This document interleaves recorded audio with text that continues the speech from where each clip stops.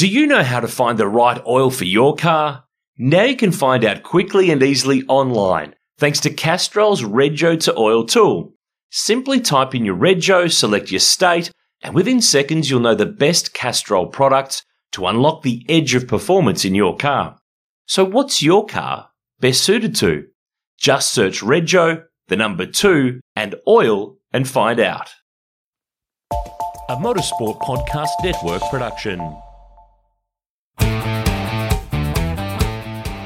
Hey everybody, welcome along. Great to have you with us for the V8 Sleuth podcast powered by Repco. I'm Aaron Noonan.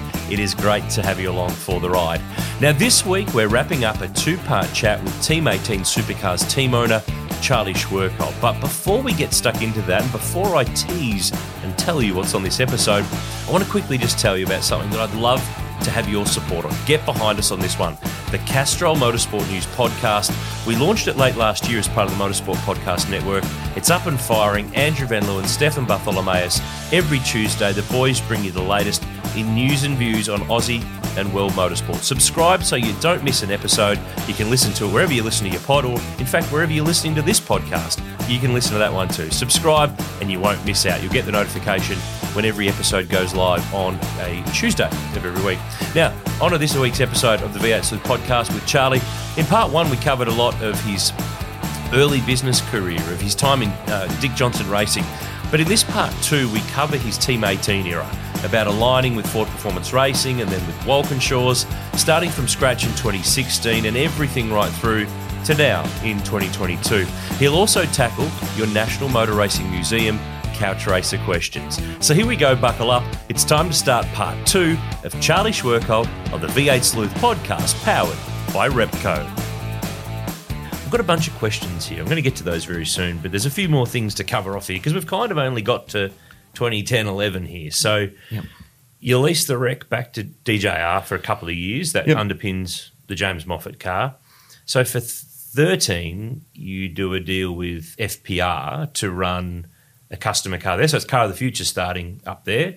So it's Geldwen and it's Alex Davison who drives for you, because Will's there as well at FPR by that stage. So was there any other option on where you would go and what you would do? Why did you end up at FPR? Yeah, look, obviously it was messy from where I was going to be in 2011. I had a deal done at 2011 to go there, and it all fell over, of course, when my world went upside down. So, no, look, that was really, I was honourable to them. Hey, listen, if I ever get a wreck and if I ever do anything, I'll be back there and do that. So placed Alex there in the Geldwen car, and it looked pretty cool, and off we go. I think there was a podium at Phillip Island. Correct. Which was the 60-60 races we used to do. Remember where we that's right. burn around for 60 Ks, then we'd all stand around and look at one another for a bit, and then we go burn around for another 60 Ks. It didn't survive, did it, that format? Didn't. Well, no. one of the supercar things that we've tried over the years that didn't quite manage to survive. Change for that at the end of the year. So was the intent for Alex to stay there? It was a bit of both, yeah. Didn't happen though. Jack Perkins came along the next year. So there was some funding Jack brought as well. You know, there wasn't a lot of money that you could, I had to pay a big fee to FPR back then, and I had to make it stack up, obviously. And so Jack and I did a deal. I think we had Cam Waters as an enduro driver. That was his first stint. Cam Waters, very, very young Cam, and tried to snavel him after that, but didn't work. Someone else got him, but we put a deal together with Jack in 2014. Am I right in remembering that you drove the car that year?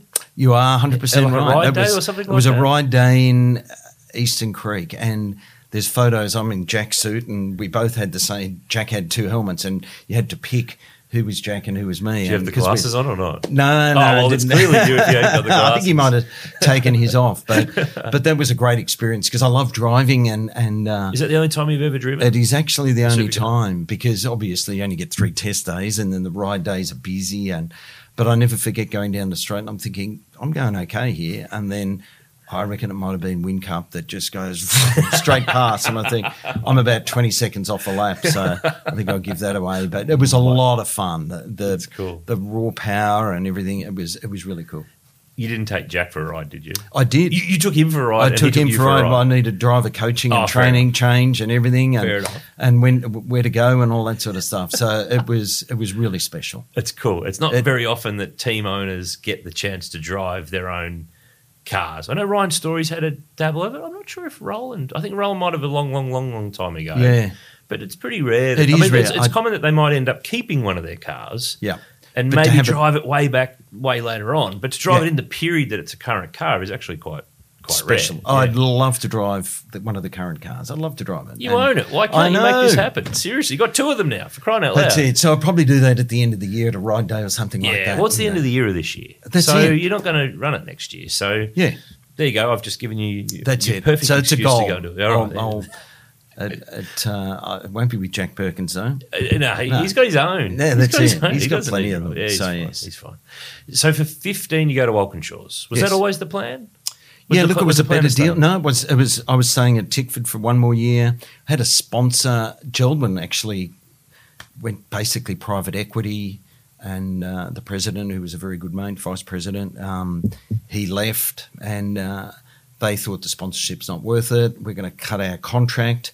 And it was really messy right at the end. And so then I had a bit of a conflict with sponsors. I got Fuchs Lubricants on board, which is still on board today, which is great. And that was a clash for their brand, Castrol. So I thought, far out, what am I going to do here? Walkinshaw came up with a good deal because they had only 3 cars. Of course, they sold a license back then, and they thought it's much easier to run 4 cars. So they'd like to, ironically, I tried to buy the license back then, and here I am back there. It's one big sort of circle that goes around. Really? So I ended up back there with the 4th car, and we got Lee Holdsworth. And again, that was a bit of a tough year for getting sponsorship, round by round, and Fuchs started as a whole car for the first 3 rounds and had to find more sponsorship, and we got it through, and it was a tough year on the track though. James got all the favourite bits and pieces of the car. James Courtney, he was the golden child there, and so you got all the good gear, and so I was pretty frustrated. And Adrian was running the team, and it was a bit clunky and messy. I was a customer car. I think Tim Slade was there. He was in the super cheap car, and Garth and James, yeah. And we were the so you felt like you were the 4th. I remember talking to Lee at the time. You felt like the 4th. Correct. We were the 4th. We were last in the line, and never forget at Tassie, we were going really well. Can you move over? James Courtney's coming through. And I said, we're not moving over. And our engine was, You don't own me. I'm my correct. And I'm paying you to run our car here. I thought there's got to be a better way. There has to be a better way. This is a mug's game, being a customer and not treated like the number 1 customer. I was really the number 4 car in the team. So that's what made you go, right, we're going to do our own thing. I said to Lee, this is it. We're going to start the own team. Are you in? He said, yep, 100%, I'm in. So I think it was a Pukekohe. I decided I've got to put a team together in a real hurry. I'm not going to renew my deal with Walkinshaw. I'm going to start again, and I ring Roland Dane, and I said, who's a team manager that's out there that knows the sport, get me going as a team manager. And we came up with Jeff Grech. So we met with Jeff straight after New Zealand, and we formed a team. And with him, he had a lot of connections still in the game, and I rented a factory in Dandenong. Georgie Smith came along as a fabricator, and we got an apprentice young mechanic who joined as well in that first year, who's still with the team now, young Reese, and we got a few guys together, and we started off on our own. It was a tough gig building. Did you underestimate it? Oh, absolutely. Yeah. It was the biggest thing I've ever done, of starting with nothing, completely nothing. I had to buy a car off 888 and decided it was a customer program there, off 888, of buying their equipment and trying to work it through. You look at the Groves, what they've just done. They've bought a complete team off Kelly's that's all there. And what Team Sydney or Zabiris has done as well, it was all there type of thing. I've started, I don't know when the last person has started from scratch. I'm not sure. Completely from scratch. Rather than buying... Blanchard, I guess? Yeah, probably that's as close as... Yeah, I think that's probably... And that's a rarity. There's not many... Usually when teams get sold, it's the wrecks, and it's the bits, and it's the equipment, and it's, might be a car or two, or, whatever's the thing going. But Yeah, to do it from scratch. Hard. You love a challenge, huh? Don't you? Love a challenge. Did you wonder a couple of months into that? Yeah. Why am I doing this? Why can't I just here? sponsor a car somewhere, sit in the corporates, and enjoy my weekend, and go home and not deal with all this? It's hard enough to run the business that the Waverley Forklifts business with everything that you've got going on, and then you add all this on top of it as well.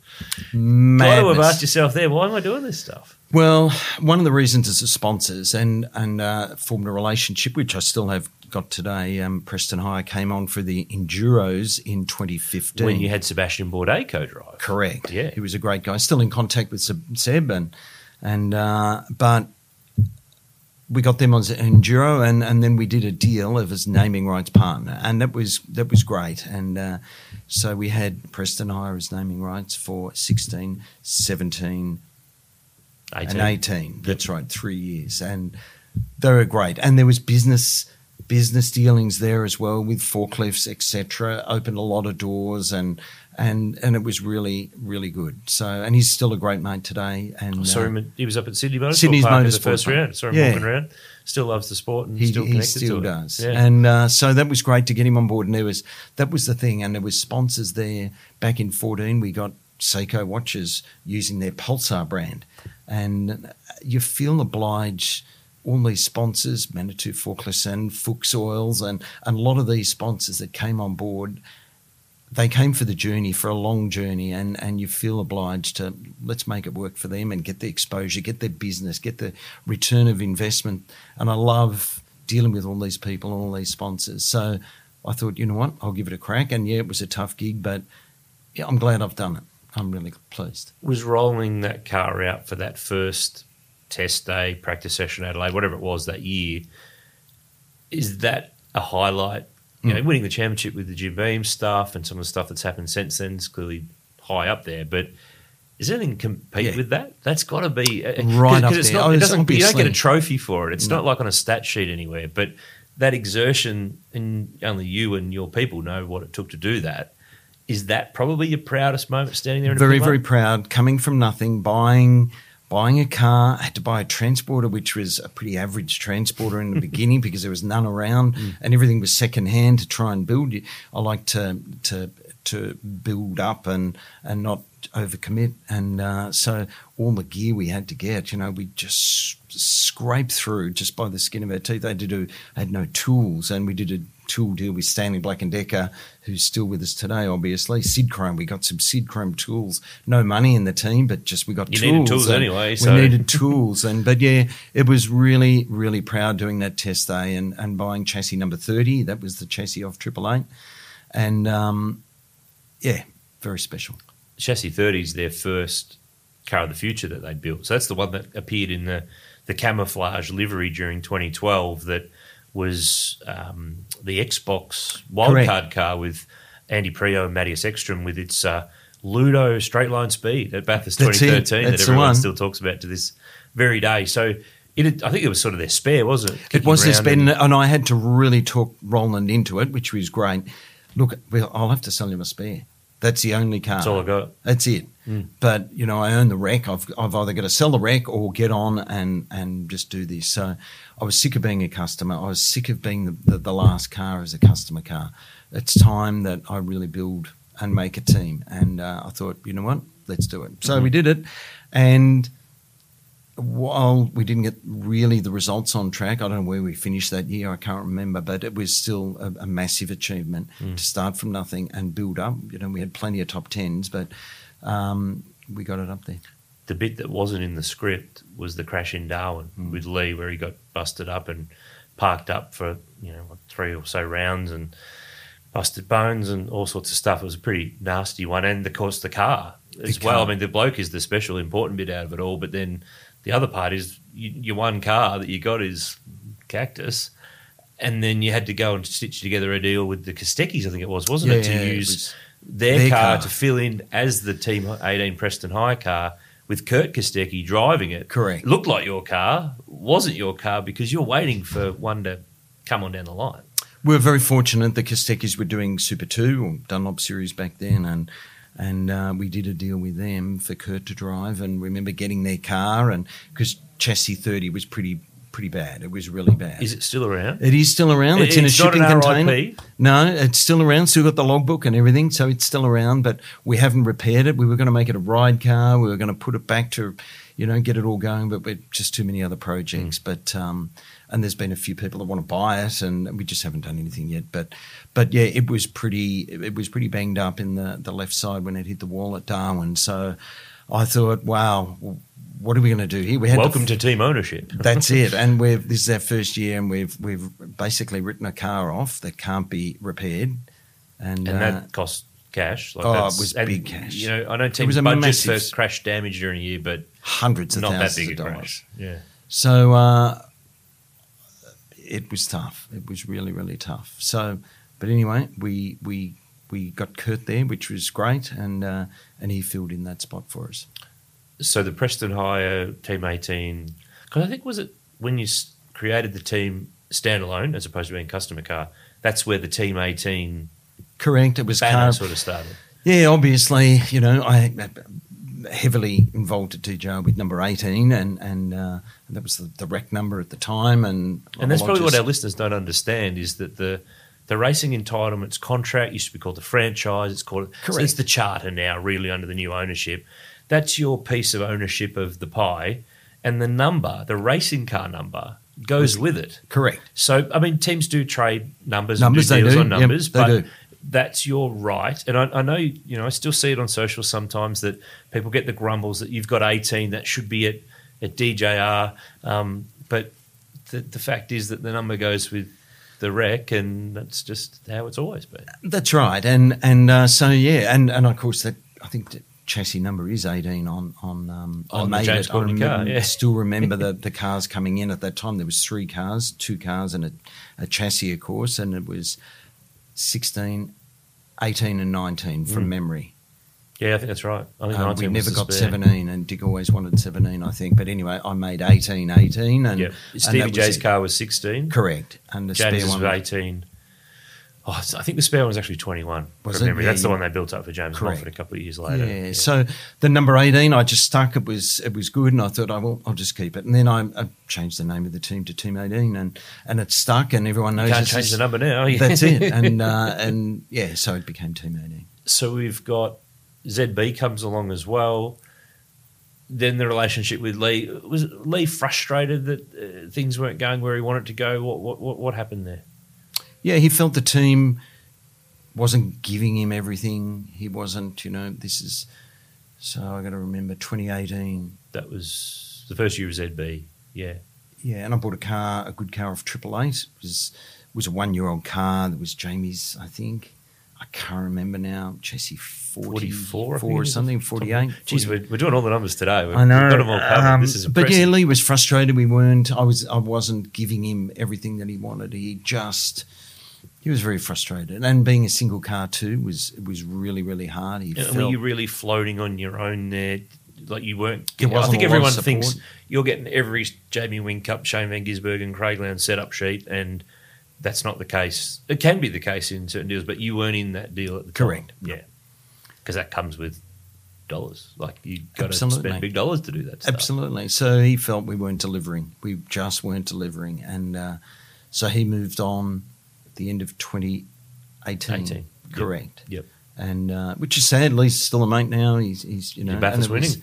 He is. Yes, he's done a great job, and it's good to see him on the grid now. But so that was that, and then I was pretty frustrated at the end of 18. We're not getting the results we should have, and we had the gear and everything, but it just wasn't clicking. So 2019 was a massive year. I've either got to get out or not so much get out. I've got to really get a really good driver that I think can take it all the way, invest in the team even more, and bigger sponsor, bigger money, everything like that. And so the world really changed then for the better, and we got Frosty on board and some really key people as well.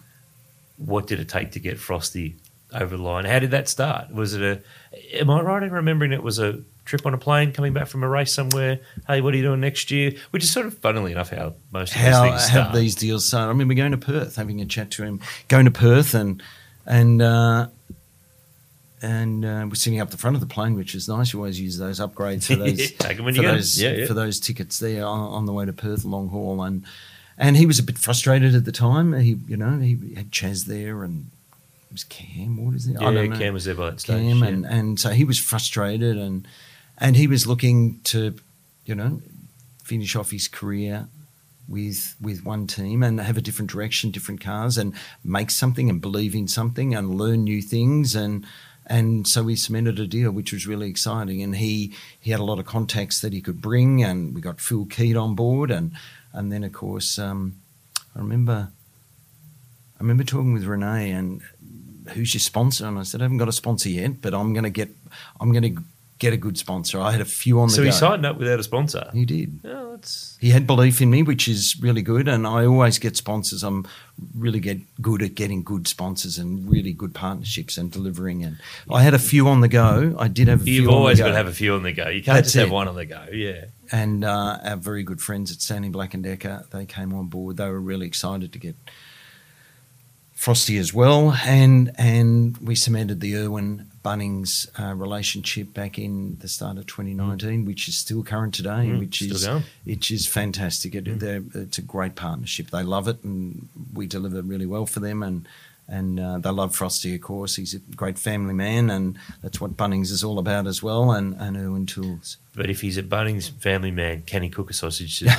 That's the mega important bit I want to know. He's got a pizza oven. Mate, what? He's got a pizza oven. Seriously. That's it. I That's want to what lob to my local Bunnings in Mentone one day and see Frosty whipping up a storm on the barbecue. There is a video clip going around. You'll see it there because we do a fair bit. We do a lot. We did trolley dashes and anyway, we did all sorts of stuff. But he did do an intro wearing his helmet. Then he's trying to put a sausages, through his helmet. So, but no, look, Bunnings is great and Irwin a fantastic part of the Stanley Black & Decker group. And so, yeah, that was our start in 2019 and away we go with a new revamped Team 18.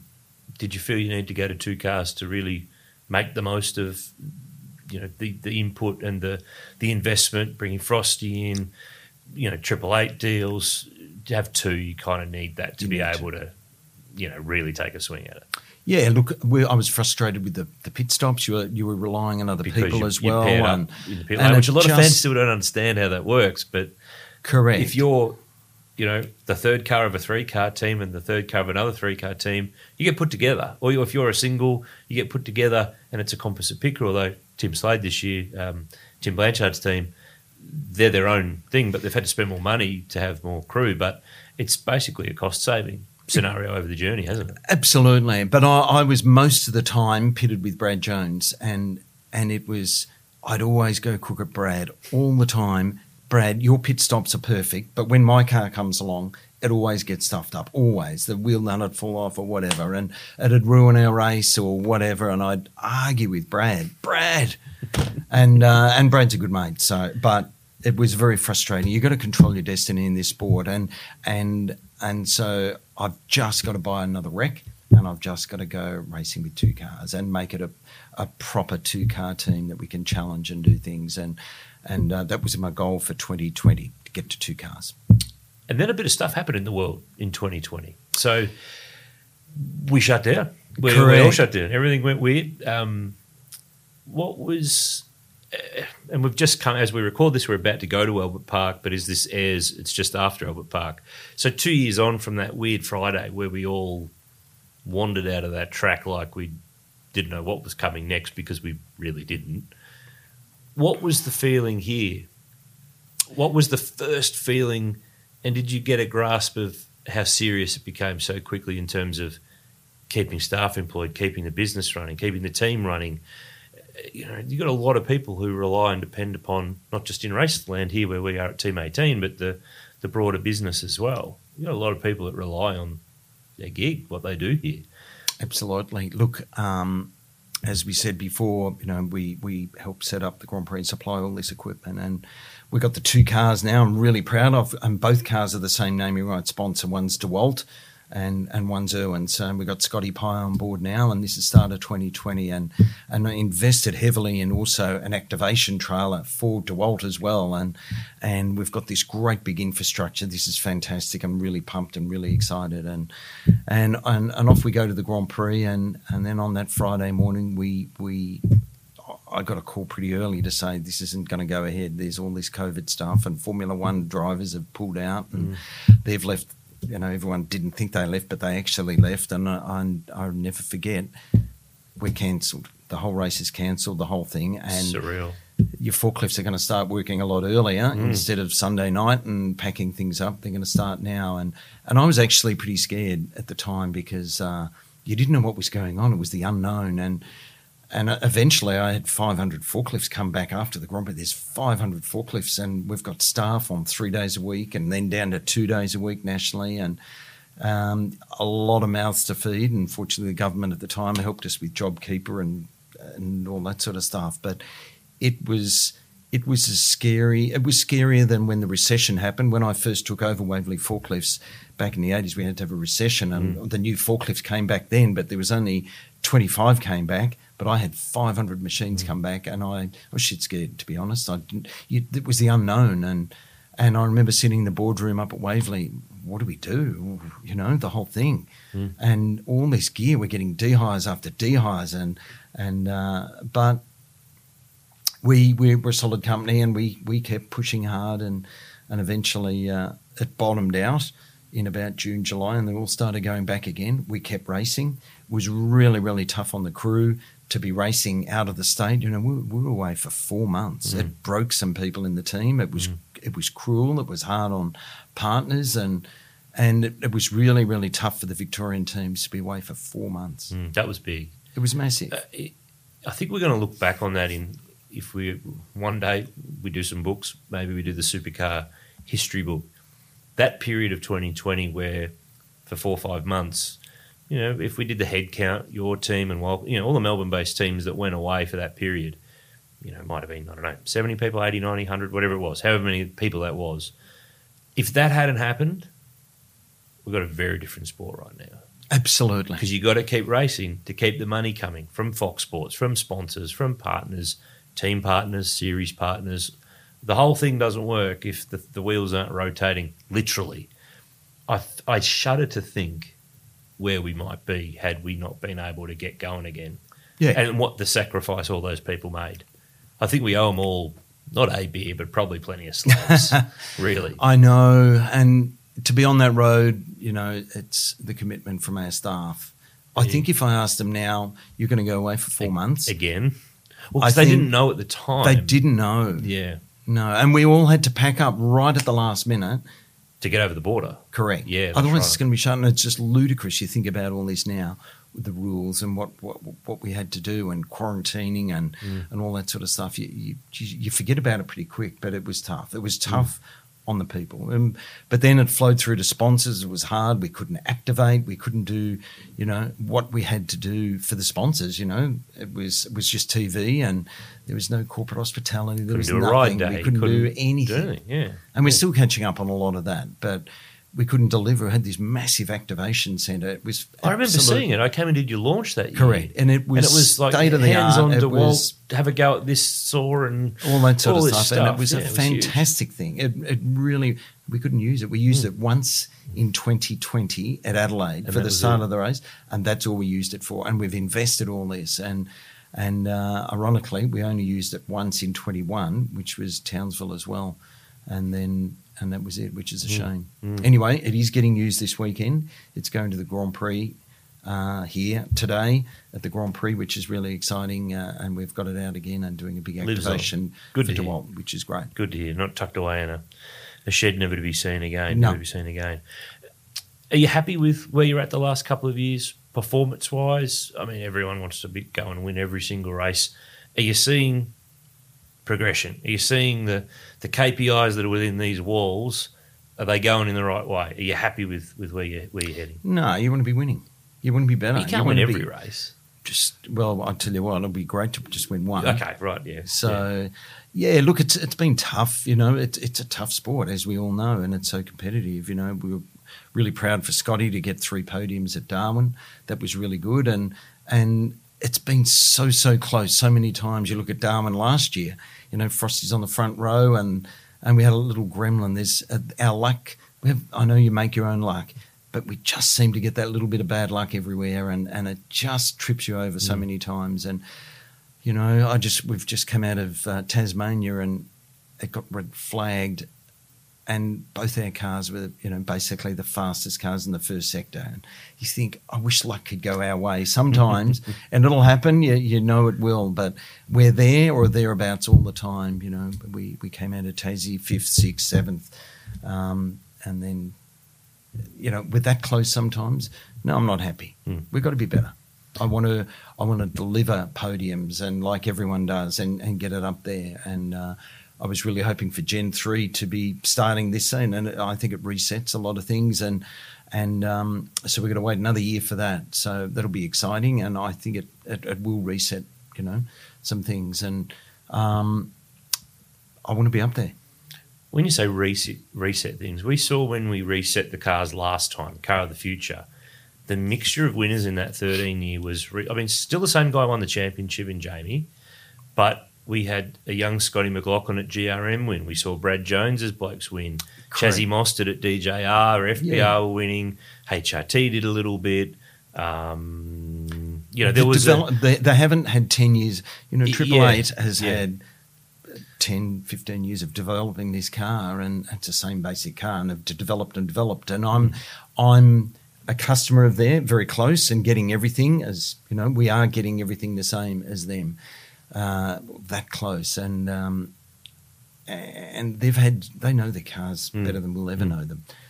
But it's a full reset. Press reset button, and everyone's kind of back to a much more level. Do you see that's the opportunity now? Correct. For teams like yours that have been trying to get that next step to actually get fast tracked a little bit here. Correct. Each team's got their model, and I've got to be related to someone or something, and that's Triple Eight, and my model works. It stacks up. It's good. But, yeah, I'm really excited. I cannot wait to get the new car. One, it looks good, but I think our performance will be right up there. We've got great drivers and we've got the resources to deliver. When do you get your hands on your first new one? Yeah, I'm excited. I as with everything in supply chain world, it's going to be slow. I don't think we'll get it till the end of the year. We were hoping, obviously, the ultimate goal was mid-year. You can do the odd test here and all that sort of stuff. But no, I think we're way behind. Frosty's just had a drive at Tassie and loved the car, and he said it's good. I think Scotty's going to have a drive at Winton. So Scotty wants to wait until it's getting closer and closer to being the final the final car, and so that's exciting. So and I think that I'm going Camaro. I think it's a sexy looking car. It looks bloody fantastic. And they both look great. They do. The Mustang's going to change before there's a we see the final thing. But there was really in my mind, there's no other way that supercars could have gone in terms of what the cars are next. What's the GM car? We're not going to go and throw everything away here and start again with some other category that's, completely not got any roots in what we do. So, no, can't wait. Bring it on. Do you know how to find the right oil for your car? Now you can find out quickly and easily online, thanks to Castrol's Rego to Oil tool. Simply type in your Rego, select your state, and within seconds you'll know the best Castrol products to unlock the edge of performance in your car. So what's your car best suited to? Just search Rego, the number 2, and oil and find out. Before we finish, National Motor Racing Museum, which some of your cars have been up there over the years. Yes. Is a great friend of ours, friend of the industry. Brad Owen and his team up there do an awesome job. Brad's a ripper guy. He is. They're open 6 days a week. Don't go on Tuesdays. Not open. You can go on Tuesdays, but the doors won't open. But if you want to check their opening times, go to the museum's Bathurst website or the museum's Facebook page. They're always posting what's coming or going there. So they bring us our couch racer questions from the fans. And I think you've actually answered one or two of these in our chat as we've gone anyway. But I'll barrel through it here. Kevin McAuliffe's question is a really interesting one. We kind of touched on the business side of it before. As a team owner, what's the real payoff? So he doesn't understand sometimes in supercar teams how they can make it stack up from an economy point of view. He says the economy of motorsport's often lost on people unless they're actively involved in the industry. And if a team can't run at a profit, he doesn't understand the reason for running it. But I think that the point here is, and you give me what the take is from your end, it's not that simple as just the race. It doesn't sit on its own as this entity on its own because it lives, for you, in your case, in a business makeup of Waverley and what it levers backwards and forwards and what it delivers, the opportunities, the business, just what you've talked about with picking up deals for, other partners in race teams and Waverley forklift deals. How would you respond to that, or how would you sort of explain it to the layman to understand kind of all this motor racing stuff costs a shitload of money? Absolutely. How do you make it make sense is probably the distillation of the question. So at the end of the year, if I've broken even or made just a smidgen, I'm thrilled to bits. Yep. Because normally I have a bit of fun if it's all going well. That's a minor part for me. I'm employing some people, but the big thing is the business side of things. I do so much business with Toyota forklifts, which they've got a sponsor or do something for return on investment, and they're on the car. Manitou forklifts. We've got Fuchs Lubricants. They sell their oil to me and other partners, and they're growing as well. It opens doors everywhere, and it really does stack up for me. It really does, and it's a great business. And as I said, the doors that it can open, motorsport, it is incredible. And so we've done a lot of business out of supercars, a lot of business, our corporate suites and doing deals, and also people are going to the website and know that I'm involved in supercars, and they want to rent forklifts because they know what we do. So yeah. And if you had a bit of that, there's a lot of people who would need a forklift somewhere down the line, yeah, absolutely, who don't normally need one. Who, when they think of a forklift because they follow supercar racing, ta-da. That's it. So it really, and honestly, one of the team that really does it well is obviously Tim Blanchard with Cool Drive. It's the exact same thing. The only thing different, he's marketing his whole car on the side, which I'd love to do one day, but I'll leave that to all the other people and all that sort of stuff. But he's the same. It opens a lot of doors for selling Cool Drive and what they're doing. Yep, totally. Stuart Lanham's question, have you got any classic or collectible cars in the shed? Do you still have a DJR 320? There you go. I've got about 15 collectible cars. I like all cars. It's not just because I'm GM here. It's all cars. And I've got some, really, really special cars. Obviously, a couple of race cars that we spoke about earlier. I still do have build number 18, DJR 320. It was one of two that were supercharged at the time. Dick had number 17 and I had number 18, and it's like brand new. It's blue and it's still got that one there, and it's still sitting in the shed. So it looks great and it sounds good. It's a beautiful car, and it was a lot of money back then. I think they were $100,000 back in 2005, which is insane amount of money.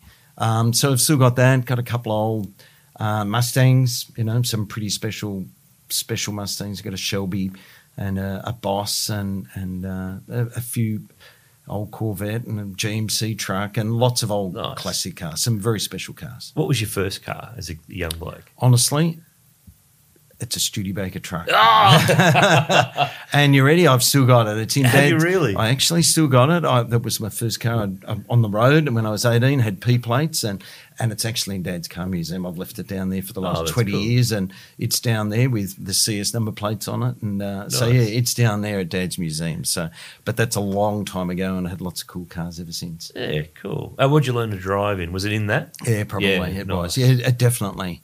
Nice. Driving around the streets in Mount Waverley and never forget, as a kid, running over a dead cat. Never forget Dad yelling at me, "You're going to run over this cat," and I was only 16. Dead already, it was dead, so yeah. But yeah, that's what I learned to drive on, and had no power steering or anything like that. Manual, crash box, and it's an old 63 Studi truck pickup, and it's a cool old thing. And as a kid, you put the side pipes on it and all that sort of stuff, so it still looks cool. That's cooler than a lot of other answers that I've asked people on this podcast about their first car, because generally most of them pause for 3 seconds, and then admit to the tiny crap box that they first drove in back in the day. Les Connell, I think you've already answered this. Are you going with 888 Camaros next year? Yeah, I am. Yes, I'm very confident we will. We're not going to build our own cars. I'd like to buy a complete car built up. Not just as a chassis, you want everything on it, in it. Here it is, put your stickers on it virtually. Basically, we can put engines in and all that, but a roller, at least a roller. Yep. And no chassis work to be done, though. No. Yep. And a lot of teams are building, but I'd say, there'll be 3 or 4 teams that would like a complete roller, just wheel in, and at this stage it'll be 888, yes. Yep, at this stage. So that could change? I don't think so. Okay. I don't know the money yet. I don't know how much Jamie's going to charge. Wait and see what Jamie's invoice is. That's it. So we've just got to work out a deal at this stage. That's enough. the plan anyway. Blake Cugley, his question is, what's your proudest moment as a supercars owner? We've talked about a few of them, but if you've got to pick one.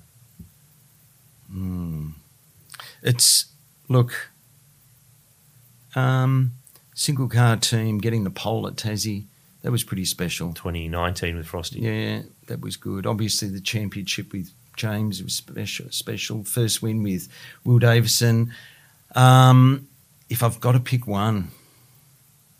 It's tough, isn't it? That's a rough question. It is really, really hard. It's like trying to pick your favourite kid, isn't it? It's like, there's so many. Let's say all of it. Yeah. There's been some special time. Putting 2 cars together, I was so proud to have DeWalt and Irwin. Wow, I was really, really proud of going to 2 cars, owned everything outright, sitting there. It was so special. Having Frosty come on board, Scotty come on board. There's so many special moments. I can't pick one. You sound like Bruce McAvaney, mate. There's so many specials in that answer. Matthew Norris, actually, you just talked about Scotty Pye then. Interesting one. I've never pondered this, but it should be something that I should have pondered. Matthew Norris's question is, why was Scott Pye given number 20 and not an 18-related number like 81, which is 18 reversed, 118, 218? I never stopped to think about this. There you go. So it's an easy answer on that one. Very easy. I actually asked for number 20, car number 20, because DeWalt NASCAR with Joe Gibbs Racing, who's number 20 as well. Matt Kenseth was a star. Correct. In the car, and it's always been, the DeWalt DeWalt cars have always been number 20 until last weekend. Kyle Busch did run 18 as DeWalt as well. So because of DeWalt and their sponsorship, and we speak to the US a fair bit about sponsorship and all that sort of stuff, and it was just easy on the memorabilia side, the whole thing of having 20 DeWalt, and it matched the US. So that's the main reason. And, just stuck with number 18 and 20. Kind of once you got it done, it's an effort to change it. So you may as well stick with it. Lachlan Fowler. This is interesting. We have actually, on this podcast before, changed people's pronunciation of their surnames. When I spoke to Thomas Mezera, I've always said Thomas Mezera because that's what everyone says. Thomas doesn't really care what you call him, but it's Mezera is the way he pronounces it. Have we been getting your surname right all these years? Really? Well, there you go. It's actually Schwerkolt, which is, I think, how you say it. I think that's pretty much how it sounds. It sounds easy to say. Schwerkolt. Schwerkolt. It means, I think, in German, good horse, I think. So, really? The colt, Schwer. Stallion. That's it. So I think that's what it means. Someone told me that a long time ago, but I think it's easy to say. Schwerkolt. So if you're wandering around a supercars paddock this year and you hear someone say, hey, good horse, you know it's a V8 Sleuth listener. Larko gets it wrong all the time. What does he say? Schwerkolt, I think. Oh, does he? I have to pick him up all the time. Okay, I'll have to have a listen next. Yeah, you have a listen to Larko. He gets it wrong.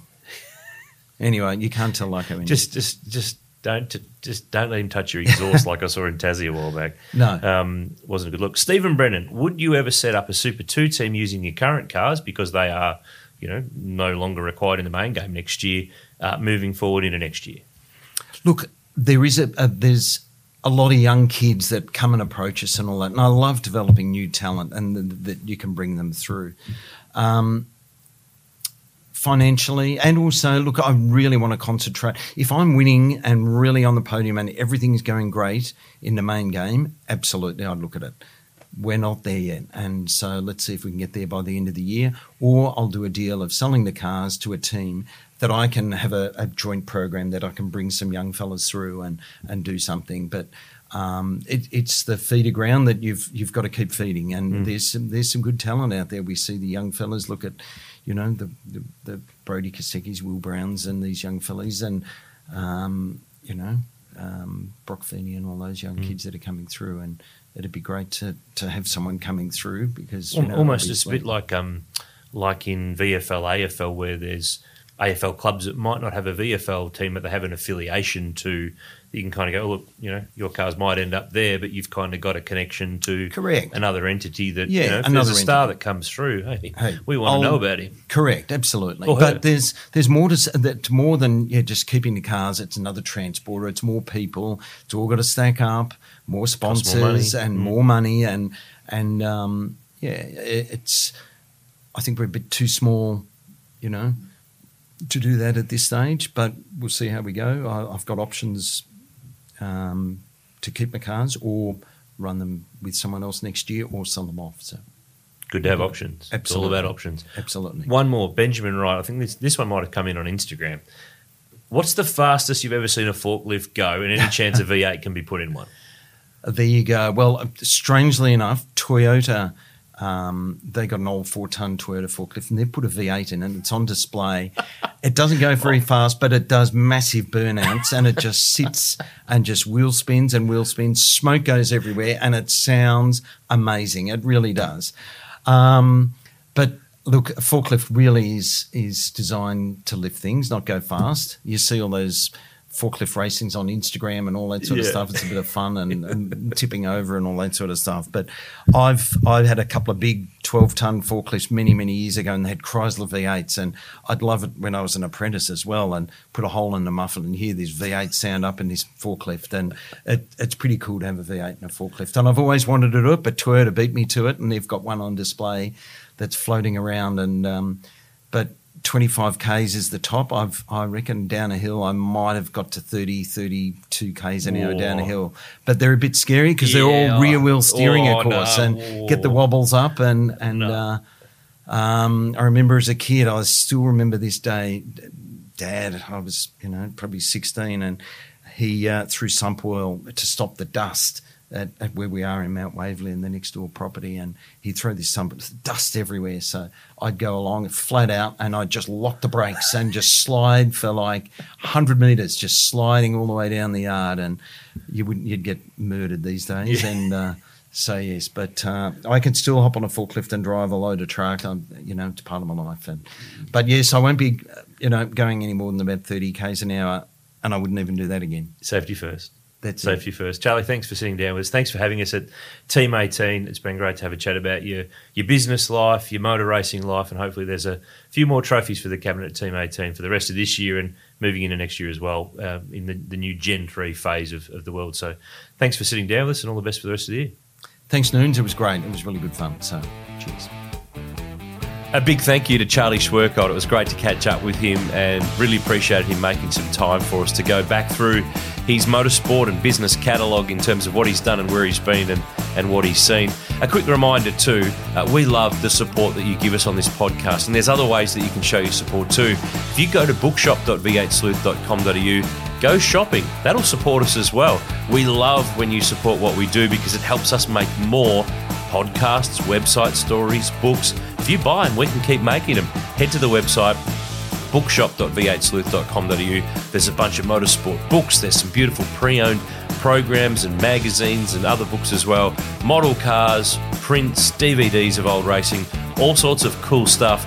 And don't forget, Father's Day, Mother's Day, Christmas. There's always a need to put something aside for the future. So jump on the website, check it out and see what is in our range. You can subscribe to our newsletter too via v8sleuth.com.au. Don't worry, we don't bombard you. We send really max 2 a week with links to stories on our site and some of our products in our shop. Follow us on socials, Facebook, Twitter, Instagram. You know the deal. It's pretty standard now. But we'd love to hear from you. Please send us a note through any of our social accounts or the Contact Us page on our website. Don't forget, every Tuesday, Castrol Motorsport News Podcast. Every Thursday, it's Repco Supercars Weekly. But I'm done. We'll chat to you again next week for another edition of the V8 Sleuth Podcast, powered by Repco. Do you know how to find the right oil for your car? Now you can find out quickly and easily online thanks to Castrol's Rego to Oil tool.